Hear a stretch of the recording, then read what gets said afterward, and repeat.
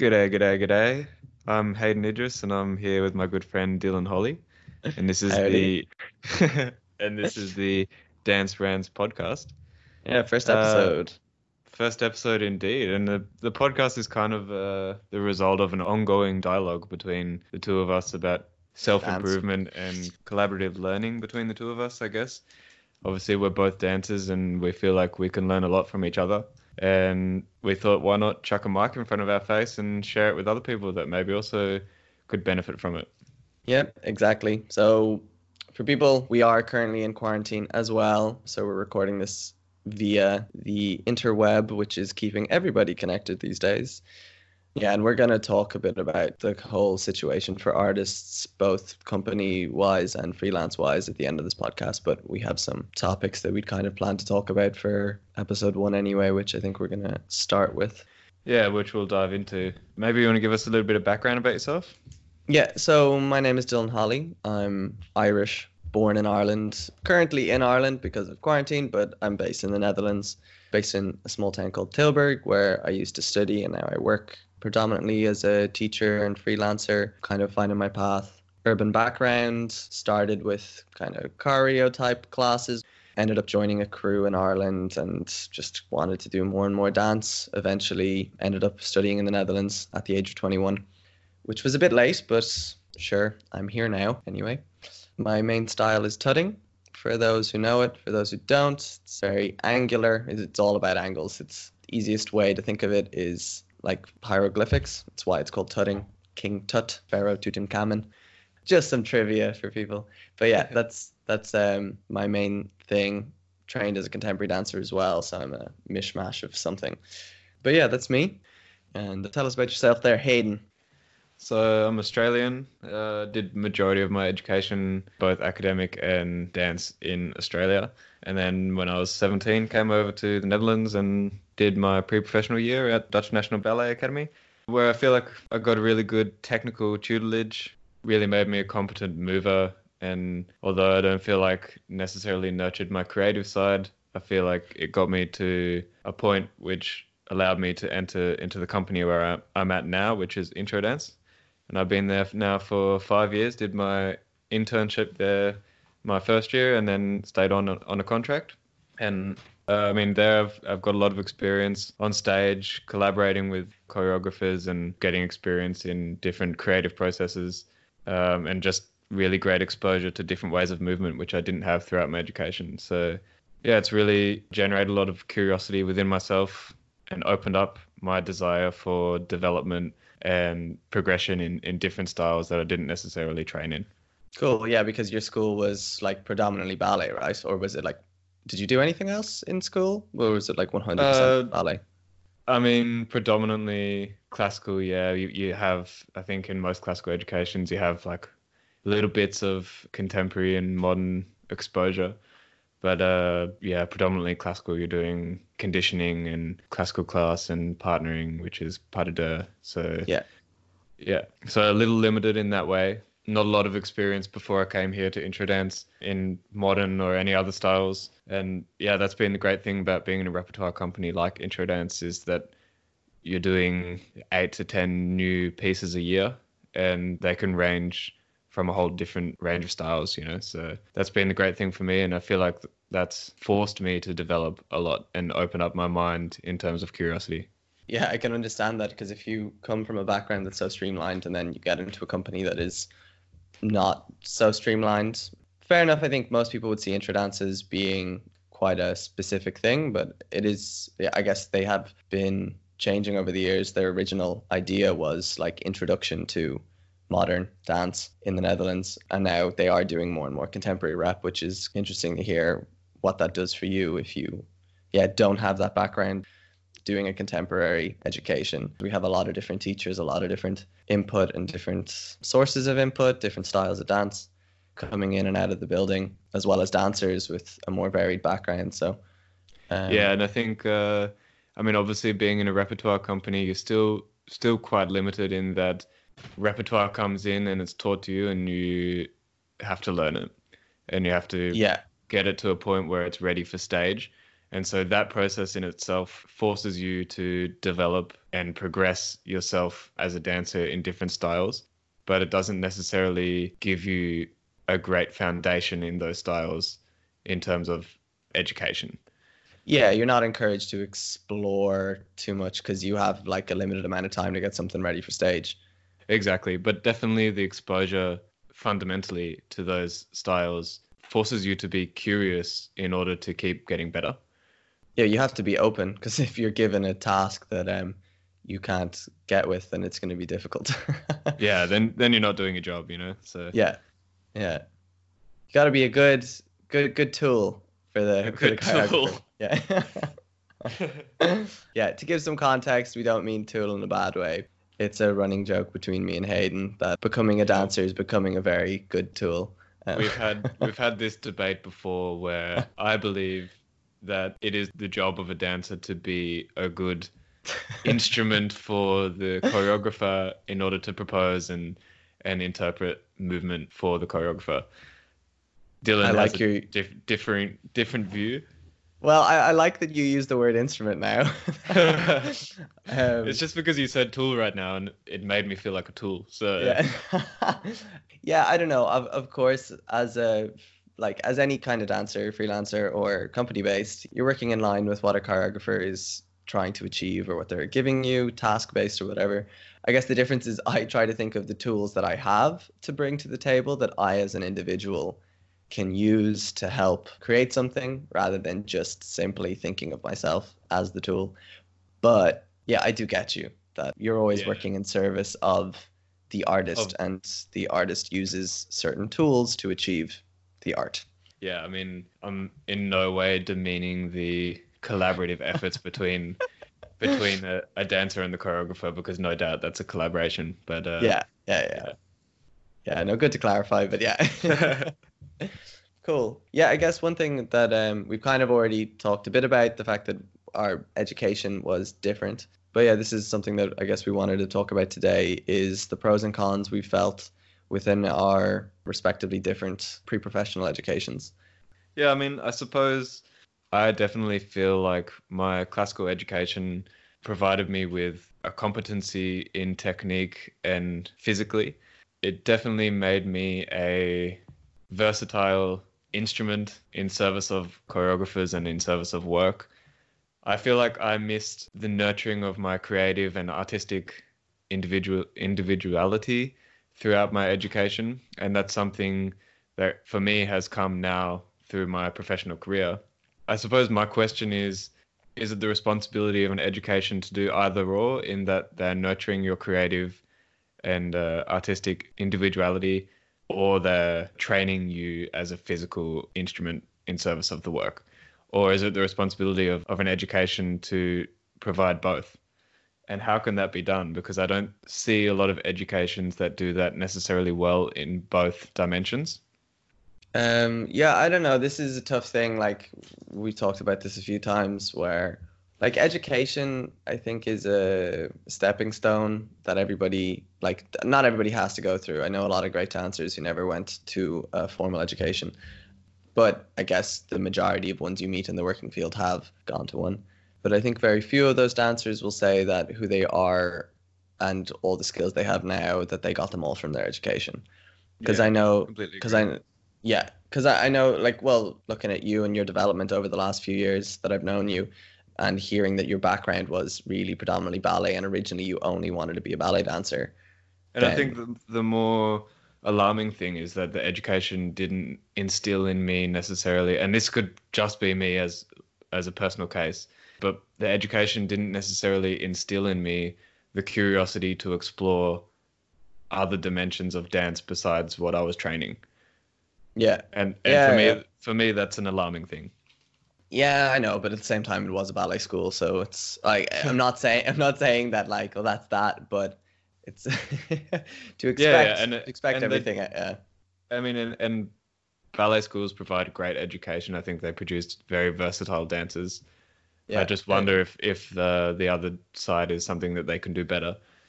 And I mean, that for me, it kind of goes hand in hand with why we're doing this podcast, and why you and I have had this dialogue going between us, and why we'd like to extend that to other people and gain insight from other people that are either directly or non-directly related to the industry.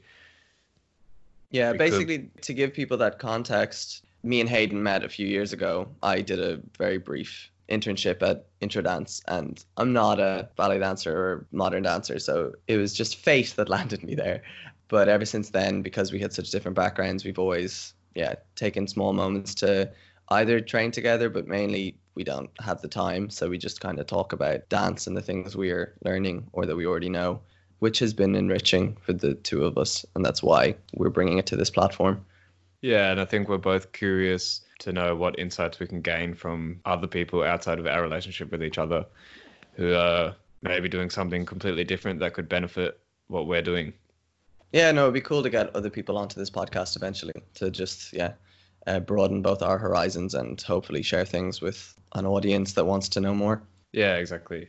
But back to why don't you tell us a little bit about your own pre-professional education and the pros and cons that you felt that you had?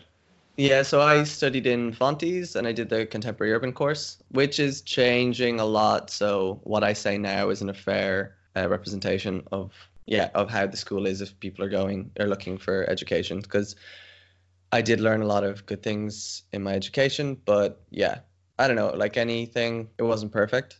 I think the thing I enjoyed the most was the group dynamic there that I had. We had a very varied group of dancers because it was a contemporary urban course, which I think naturally obviously draws a certain amount of urban dancers, people of different types of either hip hop or street dance backgrounds. So there was a few of us, like there was a few guys that, like, I'm not a breaker, but there's a few breakers in the group. Then there was a few more commercial heads. Then you have me, I don't know what the F I was. Uh, and then you have some people who had a bit of a ballet modern jazz background as well. But yeah, so there was a nice mixing pot of different dance styles in one studio basically for 3 years. Yeah.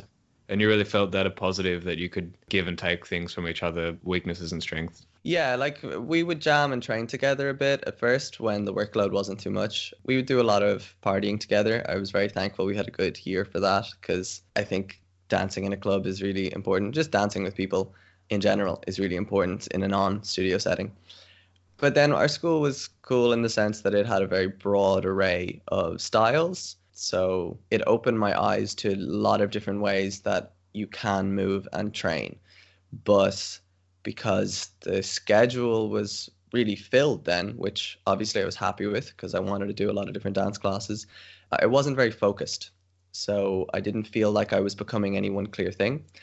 Not that but that was kind of the benefit of Fontes. I didn't want to be molded into one thing because I didn't know what I wanted to be yet. But I didn't feel like there was a structure in the school while I was studying, at least, helping you define your own artistry and encouraging you to develop that. Yeah, and it makes it harder to see that progression, I guess. Yeah. Like I have friends who studied in the Circus Academy in Fontes, and it's very different. I'm not saying that like a dance academy can just adapt that way of working, but you audition for a Circus Academy with a specialty. So you're a juggler, or you're a dance acrobat, or you're a Chinese pole artist, or you're an aerial, or blah blah blah. And then you all do a certain amount of acrobatic classes, and then you have specialty classes, and the school's funding is split between all the specialties in house. So then you will get a specialized teacher for a certain amount of time, and all your personal projects are in your specialty. So your trajectory is for your development. Yeah, I mean, arguably that's kind of what is happening in Amsterdam. I forget what it's called. AHK, which is of like the overseeing school. Well, it's like the university that the Dutch National Ballet Academy belongs to, and that has a range of different departments, including like theatre, urban, modern, classical, which is what I was part of. And I guess it's a bit more similar like that. Then you audition for your specific course, and then you kind of have some, at least in the classical department, we had some exposure to other elements, but the majority of our training was classical. I think in the other departments, maybe they are a little bit more balanced. So the majority of their training is obviously in the modern department is obviously more modern, but I think they probably have more classical classes than what we had contemporary. Yeah, for sure. But I'm pretty sure has changed their structuring now. I don't think they have separate departments anymore. Oh, okay, could be. I think they're going in the direction because like all schools are going to have to because the governments are forcing academies to get smaller anyway. But because like Fonties arguably was that you had the contemporary urban and you had the dance theater modern, and now you just have contemporary urban and general contemporary. So things are shifting in schools anyway. But I know with mine, like they were trying to define us into something, but it was for a field that isn't really there yet. There isn't really a flourishing contemporary urban scene in Europe yet. There's a few companies who do some interesting stuff.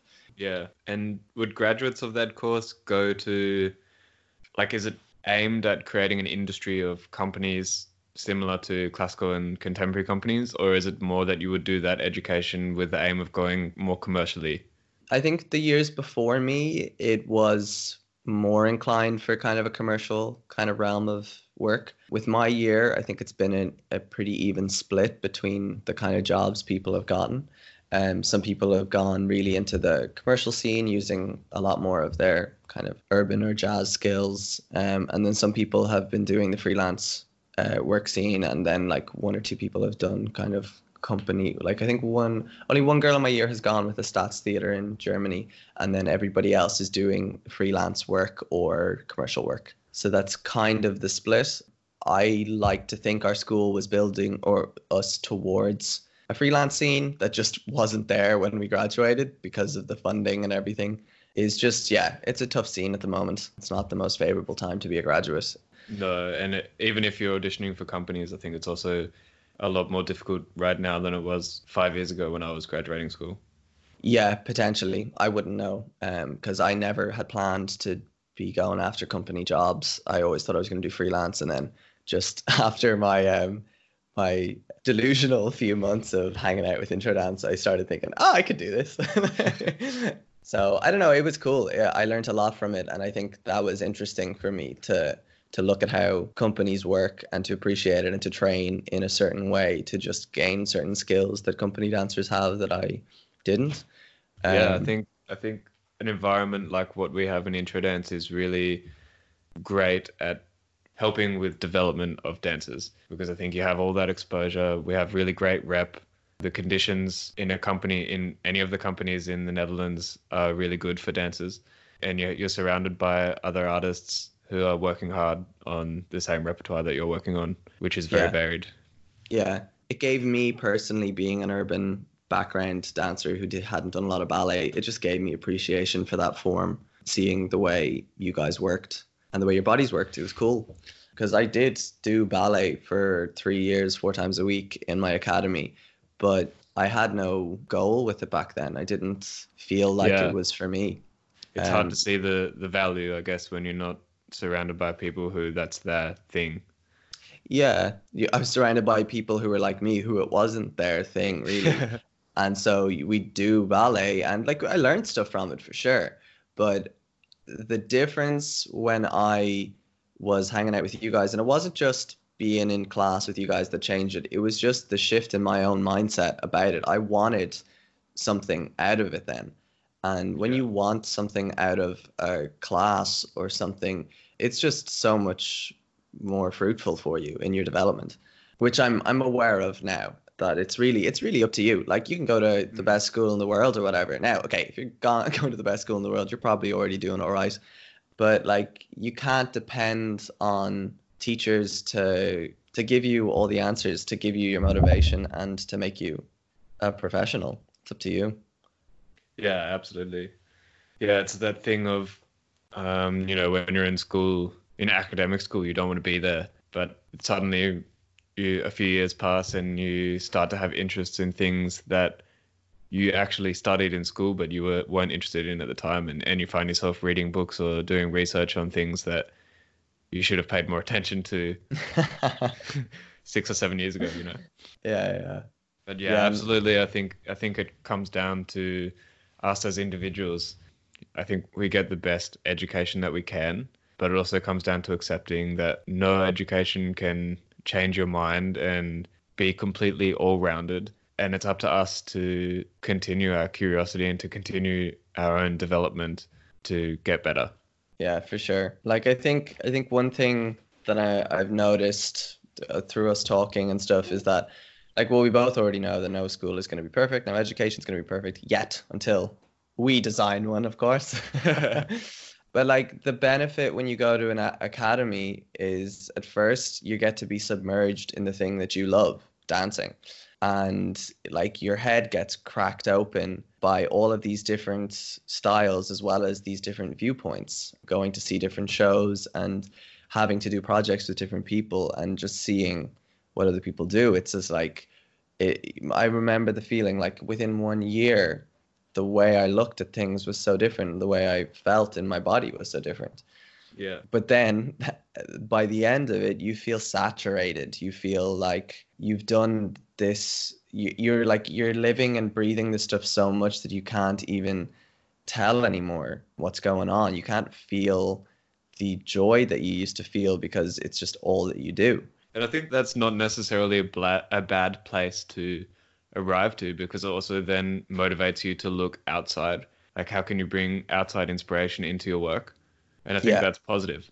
Yeah, but it's something that it takes time to figure out. It's not like you just go, I just need more inspiration. It's just it's like the low of going through anything that you are trying to make into a vocation and a craft. Yeah, when your hobby becomes a job. Yeah, there's the intermediary moment where it goes from something that is your release to then becoming something that you hopefully can live off of, which puts a lot of pressure on it. So it no longer releases pressure, now adds it, and then you have to work out how to balance that. Yeah, and that's an important thing, I think, as you go along your journey and your career, to remind yourself also to still get that joy from it, because that's in the end why we do it. Whether it's the joy of performing or the challenge of learning something new, we all got hooked on this somehow. Yeah, like I've been going through a bit of an interesting route with it this year because I have been trying to figure out that reason. Because I guess I got pigeonholed into thinking that to be a dancer, I had to be getting certain types of jobs or whatever. And like I'm currently looking at maybe doing a master's in something. One thing I'm a bit interested in, or well, quite interested in, is the therapeutic sides of dance, which at first I kind of I was reluctant about it. I wasn't really sure if it was going to be for me. But doing a week introduction course in code arts previously, like a few weeks ago, was interesting to just dance with people where there wasn't an objective or a goal that was like aesthetically pleasing. Not that it wasn't, but it just the dance was really just about the dance. It wasn't about being good at it. Yeah, it's more of a personal journey, I guess.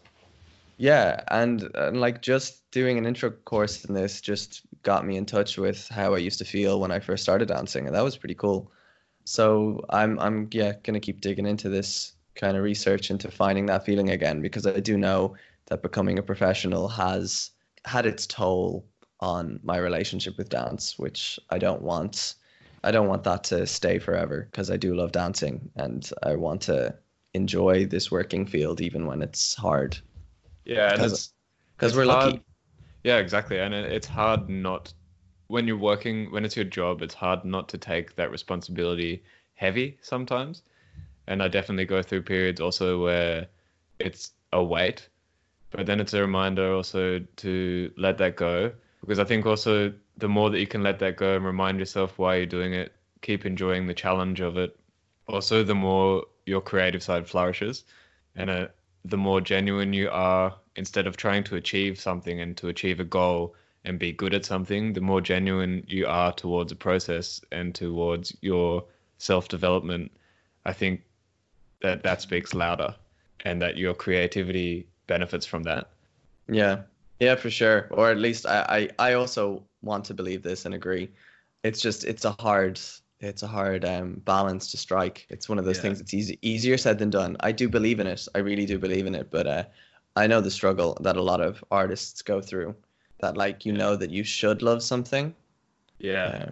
I mean, I think for me, definitely, it's finding a way to continue to do it for myself. Yeah. Yeah. So that my development is for myself, for whatever goals I might want to achieve, not to please whoever might be external. And I found over the last few years that that's really helped me.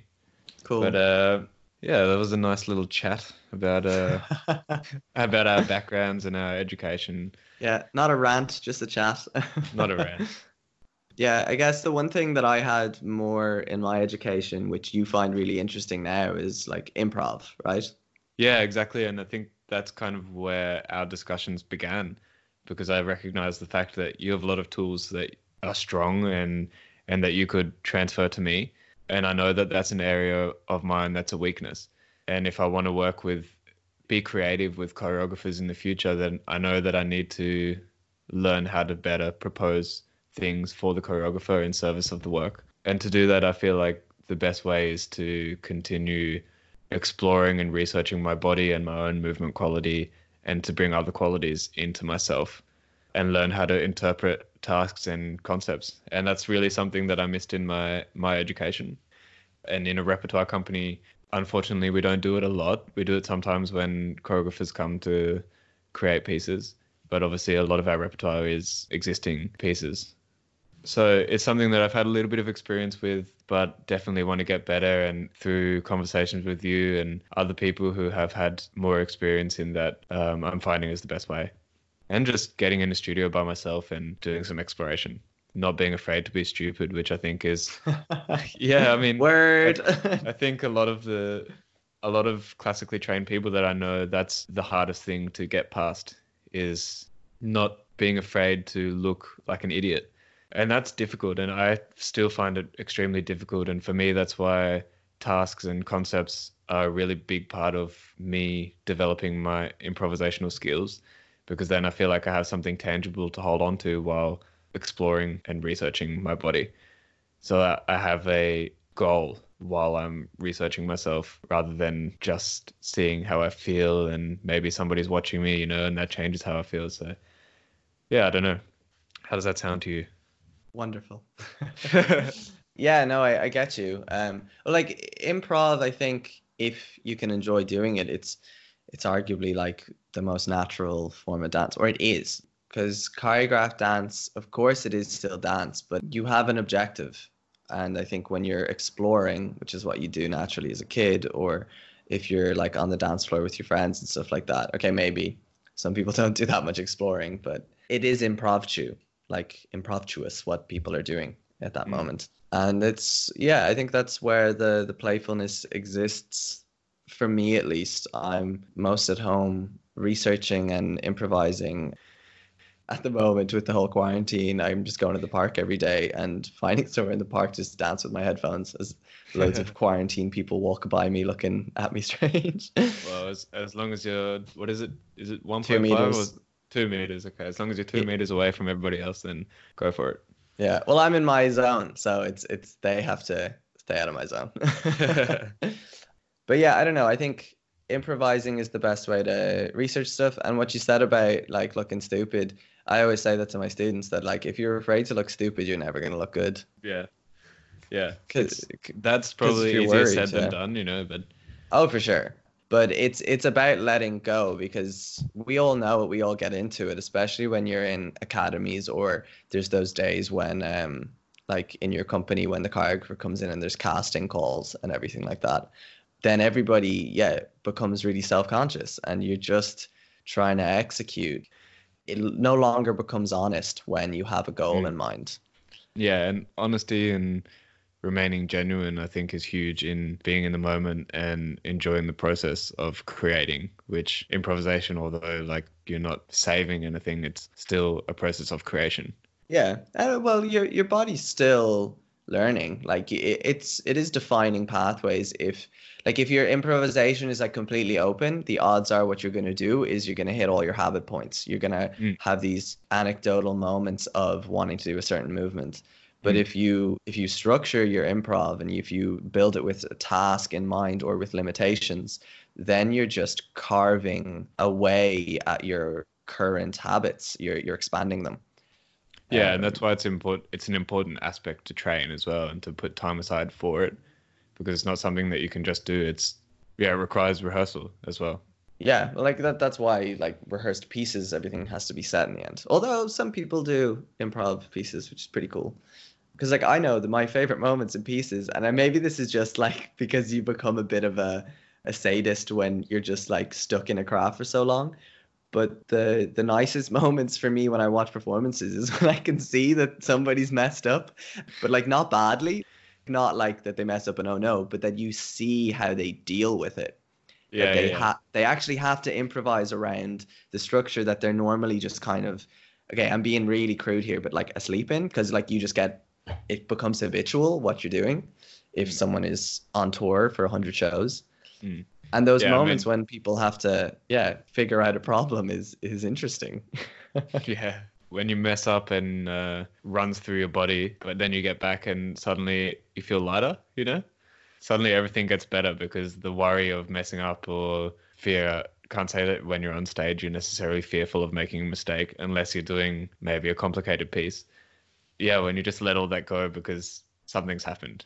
I don't know if you felt that. Yeah, well, I think it's the letting it go, but then also that like wakes everybody up. Everybody's like Yeah. really aware because then you gotta keep because as a performer, the best thing is that you're like working with the team. It's not just you as an individual doing your part, and all of those parts make a whole that is artistic. It's like you've all part of delivering an image or let's get like holy here, like a message or whatever. But like the story or idea that the piece is built around.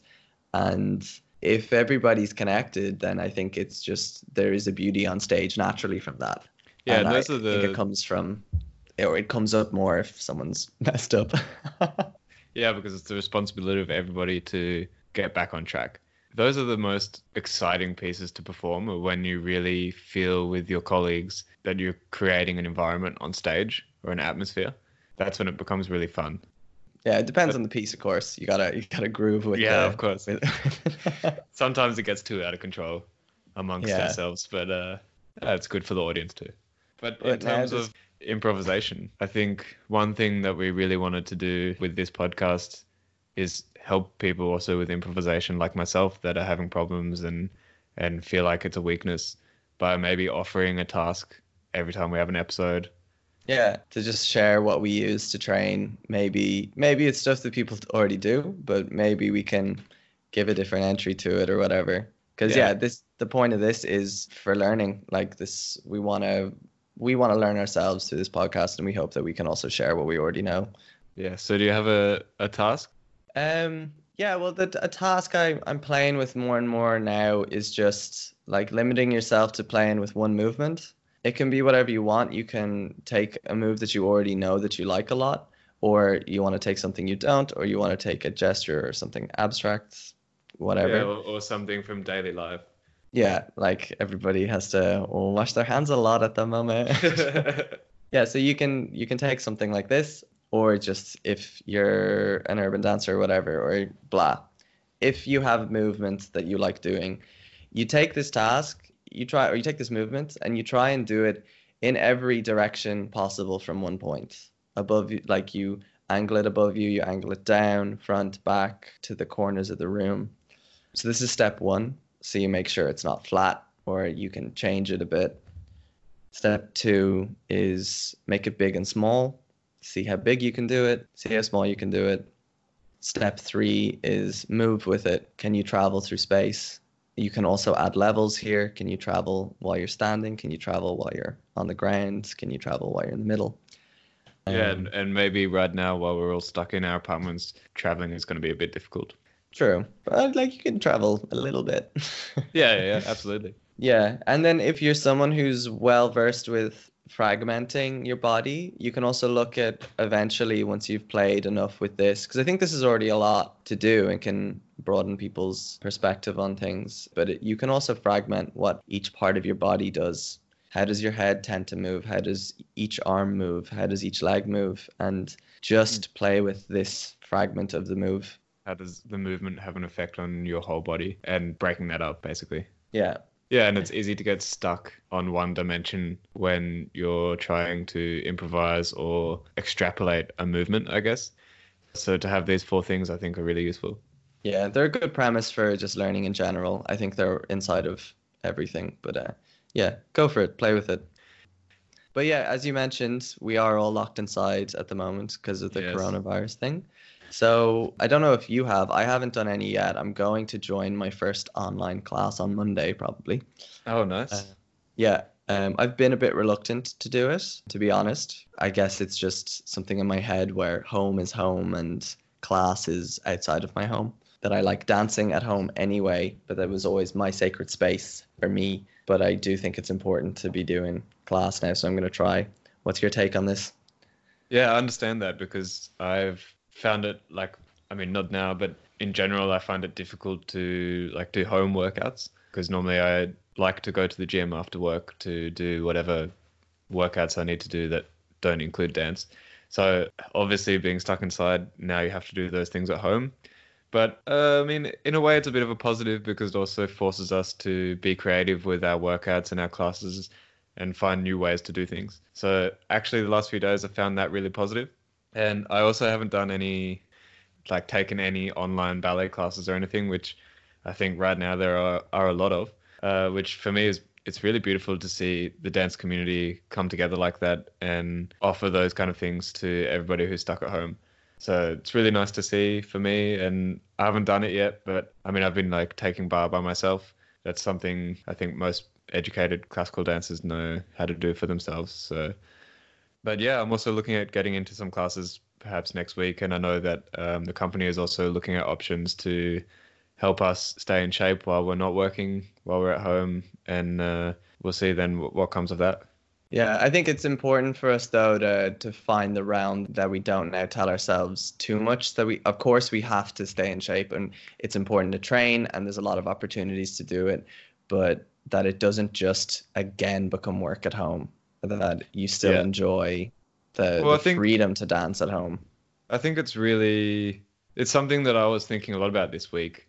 This week, here in the Netherlands, things changed from everything being closed to April 6th, and now they've decided that gatherings, even inside, cannot happen until June 1st. So obviously, that's now 9 weeks that we're not able to go all together to the studio to rehearse. I had thought hopefully that maybe we'd get in back in the studio in April or May, but unfortunately, it looks like it's not going to happen. We'll have to wait and see, obviously, day by day, because nobody knows. But So yeah, I mean, you're just no, go ahead. no, I was just gonna say, so you're just gonna be sitting at home with your baseball bat protecting your your property. Waiting for the apocalypse. Yeah.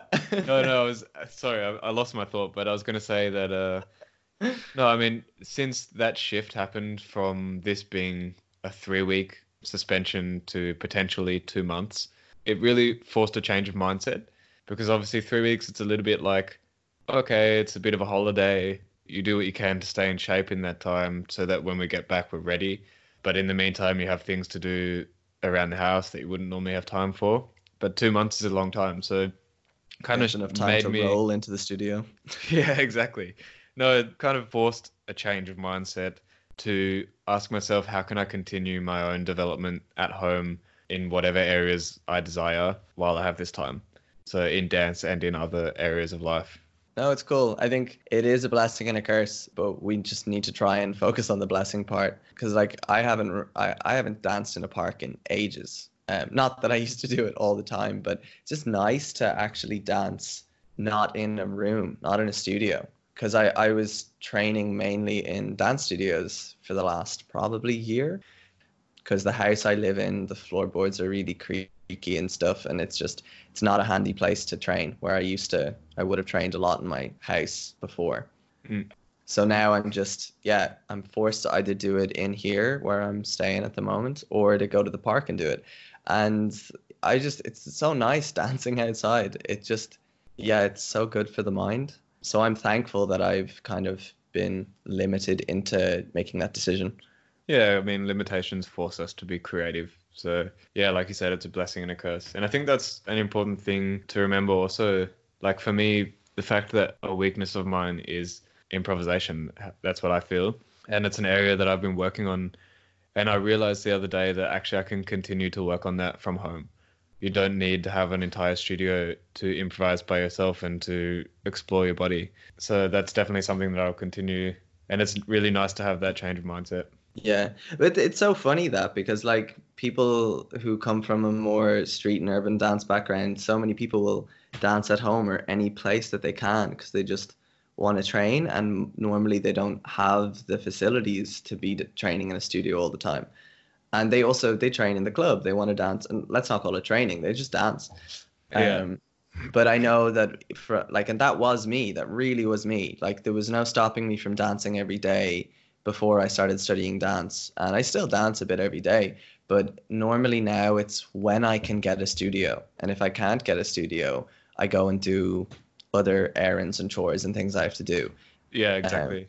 which is so sad that I have given up just that for the need of studio. It's like becoming quite spoiled in a certain way. Yeah, exactly. Yeah. So I'm thankful to be getting back to base with that at the moment, even though the situation isn't favorable in more than one way. But yeah, Yeah, it's a it's difficult situation, and like we have a responsibility also to the company to maintain our form and coordination in this time so that when we do get back, we're ready to go. That's obviously going to be difficult. That is going to be potentially so long, but yeah. yeah, I mean it's a weird thing happening right now for the entire world, but also particularly for the arts world. You know, Yeah, we're people. screwed. Yeah, I mean, performances cancelled indefinitely because of like large gatherings being outlawed, and so that means a lot of people, musicians, dancers, losing gigs. You yourself a freelancer, or that's the realm that you live in and that you mostly work in. Yeah. How are you finding this affecting your income, and what are you thinking about the future? Well, I have no work. Uh, yeah, like I was supposed to like work for a day in Belgium. Obviously, it has to be postponed. Hopefully, just postponed and not permanently cancelled. But everyone's gonna make do. There was I had an audition coming up that the same. Well, it turned into an online audition. Now, I think a lot of things will be like that, but there are auditions for work that has set dates, and those dates are now being blocked out by the lockdown. Like I also was I had a lot of work in April with teaching and like assisting, and now that's all gone, and there's no guarantee that this stuff comes back. So at the moment I'm okay. I have my savings, I have my kind of last paychecks, which are grand. Like I think the government in the Netherlands is gonna try and help freelancers out funding wise for a bit, but even if this is finished by the 1st of June, it's like in that period of time by working or going to auditions, you line up the rest of your work for coming Yeah, periods. yeah. So prospective projects are also not looking good. Yeah, because people can't they can't hold auditions for them. So Yeah. if things do come back online, then people will either have to pull from dancers they already know, which is something that happens a lot in the freelance space anyway. But yeah, it limits like possibilities down the line as well. Like Yeah. teaching should hopefully stay intact, but I know the academies all have the stress now of like having to postpone their auditions. So Mm. even people, even pre-professional people looking for training, this thing is affecting everybody in the arts. Obviously, the harshest thing is the people who are living off of it at the moment, who, they it's a lot of insecurity now for the future 6 months to a year on what Yeah. things will be still there to fund people and everything. That's probably the scariest thing, right? Is first of all that people like yourself immediately feeling this in that projects are being cancelled and future projects that you could be auditioning for right now are not happening. But also that globally we don't know what the economic like aftermath is going to be of this. Yeah, because there was already the cuts happening in a lot of countries in Europe this year with the arts, and now the world is going to be pushed into a recession because of this. Yeah, I mean, Um, fingers crossed not, but yeah, yeah, don't yeah, know. no, fingers crossed not. But yeah, of course, this is at the moment the other governments are having to bail out both a lot of companies and hopefully freelancers, and that they're going to have to support. Basically, they're going to basically have to hold the economy up by its laces, by its shoelaces, its bootstraps, There's which definitely is a going to struggle. need to be some stimulation. And I mean, it's scary for like small business owners, yeah, like shop owners and things like that as well. So obviously not just the art scene. This is being felt It's by everybody. everybody. Yeah. Yeah, so I just hope that when this whole thing blows over, that like some more right-wing governments that are currently in power in Europe aren't going to just further slash money out of the arts to give it to other things. Yeah. Um, Yeah. that would be scary because both, okay, you're in a slightly more secure space because you're working with a company under contract, but that company still is reliant on funding from the government. So you're probably okay. The odds are the funding for that is probably going to stay there. But if they have to cut it from the arts, then they could cut it more from the freelance kind of space, which like people are going to suffer across the board, but some people are going to suffer more than others. Like I'm not saying that we have it the worst in the arts or anything like that. Well, the arts has always struggled, but I just mean that the world is in a tough bind at the moment, and it's not just us, but it definitely will be us for sure. Mm.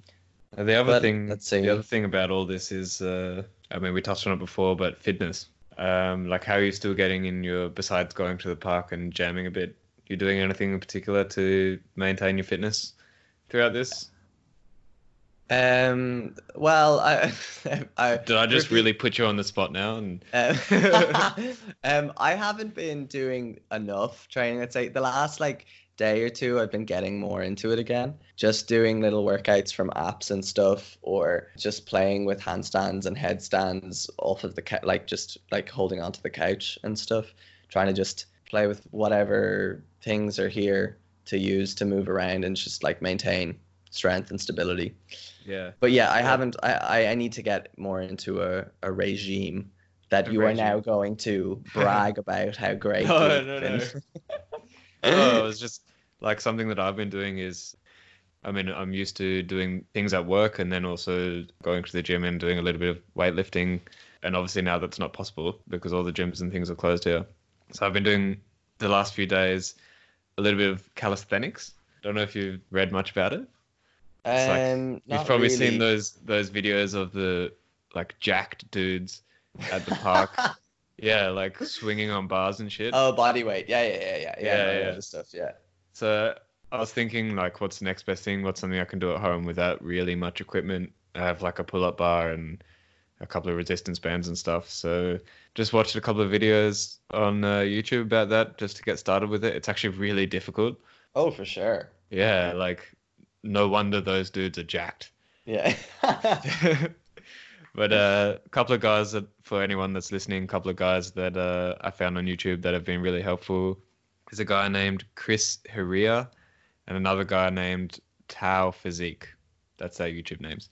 So if anybody's interested, give that a search on YouTube. And something else that I've also found helpful is that, I don't know if you've seen, you know Chris Hemsworth, Thor.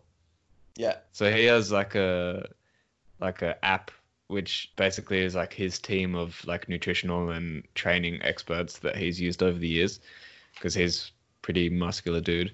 And so his app is called Center, and right now they have it for free for 6 weeks because of the whole coronavirus. Oh, so cool. Yeah, so it's really nice that things like that are trying to help people who are stuck at home. What's the app called again? It's called Center with no E, just CENTR. Cool. And by the way, we are not being paid for these little plugins. But No, we are definitely not making any money from this. No, I just thought that anybody who's listening might find that interesting. No, I'm just looking it up because I do need more motivation for it. But cool. Great. Yeah, it's really good. Like stuff you can follow, and they have really good recipes as well. So I'm going to give that a look.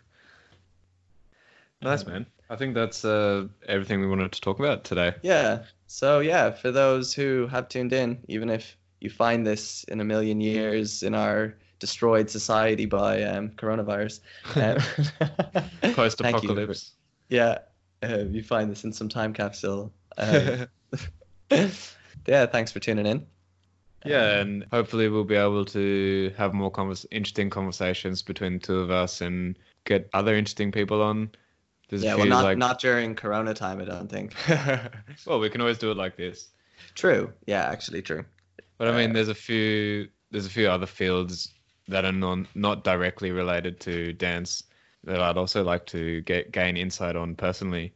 And that's things like nutrition and psychology and physical fitness and things like that, which I think can be really beneficial to us. Yeah. Obviously outside of the inside of other choreographers or directors or things like that. Yeah, cool. I think this is, yeah, I would love to like chat to somebody about nutrition and finally like hear what I need to hear about fixing my nutrition maybe a bit better. Because I'm a vegetarian. Well, I don't like labeling it or whatever. I'm a conscious eater. Sometimes I eat more vegan, sometimes I eat more vegetarian, sometimes I do eat fish because I just feel my body needs it. But I am always interested to learn more about these things. Oh my God. I'm Oh, a don't conscious judge me. eater. Don't. See, there's no winning because if I say I'm a vegetarian and then one day I'm eating fish, then you just have to talk about this Yeah, all the time. true. I'm just True. tired of like having a label. I just try to source my food more ecologically when I can. Yeah, that's always positive. Yeah. As sustainable as you can, eat whole food and things. Sustainable, that was the word I was looking for. Thank you. Sustainable, conscious Yeah, eater. ecological. Well, But on that note, on Dylan's ecological, sustainable, conscious diet, yes. I guess thanks for listening to the first episode of Dance Rants. Yeah, not so much ranting this time, but it'll Not- come. it'll come. Definitely come. Yeah.